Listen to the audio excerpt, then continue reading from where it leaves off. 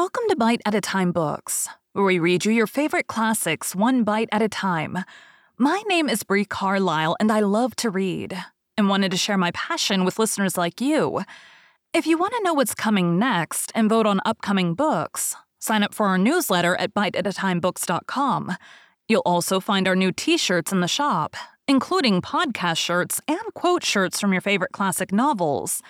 Be sure to follow my show on your favorite podcast platform so you get all the new episodes. You can find most of our links in the show notes, but also our website, biteatatimebooks.com, includes all of the links for our show, including to our Patreon to support the show, and YouTube, where we have special behind the narration of the episodes. We're part of the Bite at a Time Books Productions Network. If you'd also like to hear what inspired your favorite classic authors to write their novels, and what was going on in the world at the time, check out the Bite at a Time Books Behind the Story podcast, wherever you listen to podcasts. Please note, while we try to keep the text as close to the original as possible, some words have been changed to honor the marginalized communities who've identified the words as harmful, and to stay in alignment with Bite at a Time Books' brand values. Today we'll be continuing 20,000 Leagues Under the Sea by Jules Verne. Chapter 9. Ned Land's Tempers. How long we slept, I do not know, but our sleep must have lasted long, for it rested us completely from our fatigues. I woke first. My companions had not moved and were still stretched in their corner. Hardly roused from my somewhat hard couch, I felt my brain freed, my mind clear. I then began an attentive examination of our cell. Nothing was changed inside. The prison was still a prison. The prisoners. However, the steward, during our sleep, had cleared the table. I breathed with difficulty. The heavy air seemed to oppress my lungs. Although the cell was large, we had evidently consumed a great part of the oxygen that it contained. Indeed, each man consumes in 1 hour the oxygen contained in more than 176 pints of air, and this air, charged as then with a nearly equal quantity of carbonic acid, becomes unbreathable.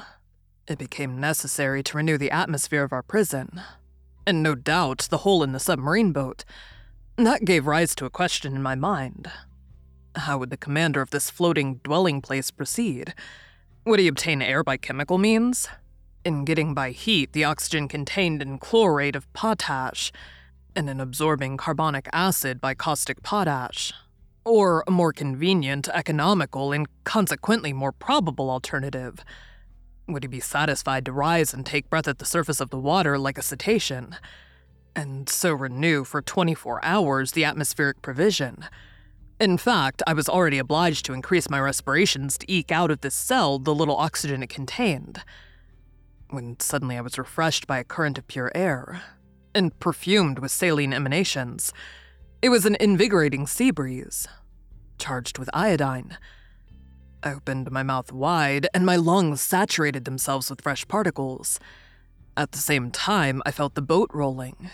The iron-plated monster had evidently just risen to the surface of the ocean to breathe, after the fashion of whales. I found out from that the mode of ventilating the boat. When I had inhaled this air freely, I sought the conduit pipe, which conveyed to us the beneficial whiff, and I was not long in finding it. Above the door was a ventilator, through which volumes of fresh air renewed the impoverished atmosphere of the cell. I was making my observations when Ned and Conseil awoke almost at the same time, under the influence of this reviving air. They rubbed their eyes, stretched themselves, and were on their feet in an instant. "Did Master sleep well?" asked Conseil with his usual politeness. "Very well, my brave boy. And you, Mr. Land?" "Soundly, Professor. But I don't know if I'm right or not. There seems to be a sea breeze." A seaman cannot be mistaken, and I told the Canadian all that had passed during his sleep. "Good," said he. "That accounts for those roarings we heard when the supposed narwhal sighted the Abraham Lincoln." "Quite so, Master Land. It was taking breath. Only, Mr. Aronnax, I have no idea what o'clock it is unless it is dinner time." "Dinner time, my good fellow. Say rather breakfast time, for we certainly have begun another day."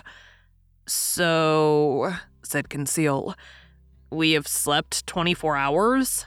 That is my opinion. I will not contradict you," replied Ned Land.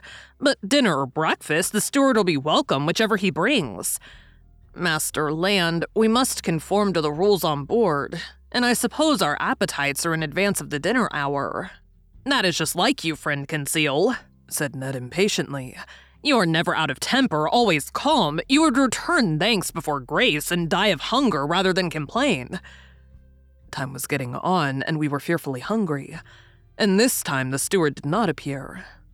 It was rather long to leave us, if they really had good intentions towards us. Ned Land, tormented by the cravings of hunger, got still more angry. And notwithstanding his promise, I dreaded an explosion when he found himself with one of the crew. For 2 hours more, Ned Land's temper increased. He cried. He shouted, but in vain. The walls were deaf. There was no sound to be heard in the boat. All was still as death. It did not move, for I should have felt the trembling motion of the hull under the influence of the screw. Plunged in the depths of the waters, it belonged no longer to earth. The silence was dreadful. I felt terrified. Conceal was calm. Ned Land roared. Just then, a noise was heard outside. Steps sounded on the metal flags. The locks were turned. The door opened, and the steward appeared. Before I could rush forward to stop him, the Canadian had thrown him down and held him by the throat. The steward was choking under the grip of his powerful hand. Conceal was already trying to unclasp the harpooner's hand from his half-suffocated victim, and I was going to fly to the rescue when suddenly I was nailed to the spot by hearing these words in French. "Be quiet, Master Land, and you, Professor, will you be so good as to listen to me?" Thank you for joining Bite at a Time Books today, while we read a bite of one of your favorite classics. Again, my name is Brie Carlisle, and I hope you come back tomorrow for the next bite of 20,000 Leagues Under the Sea. Don't forget to sign up for our newsletter at biteatatimebooks.com and check out the shop. You can check out the show notes or our website, biteatatimebooks.com, for the rest of the links for our show. We'd love to hear from you on social media as well.